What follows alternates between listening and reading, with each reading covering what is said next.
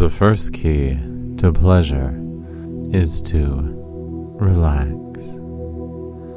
You see, I'm going to invite you to just relax, because once you begin to relax, then everything can happen for you and to you that you need to have happen in order for you to feel amazing pleasure.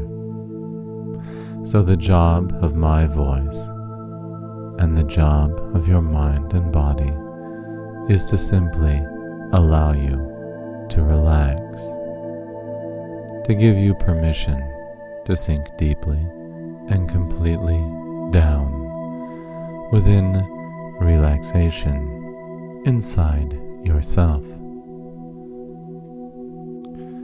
And it doesn't matter initially whether your eyes are open or closed. It doesn't matter where you are, whether you're in a very relaxing place or whether you're simply imagining a very relaxing place.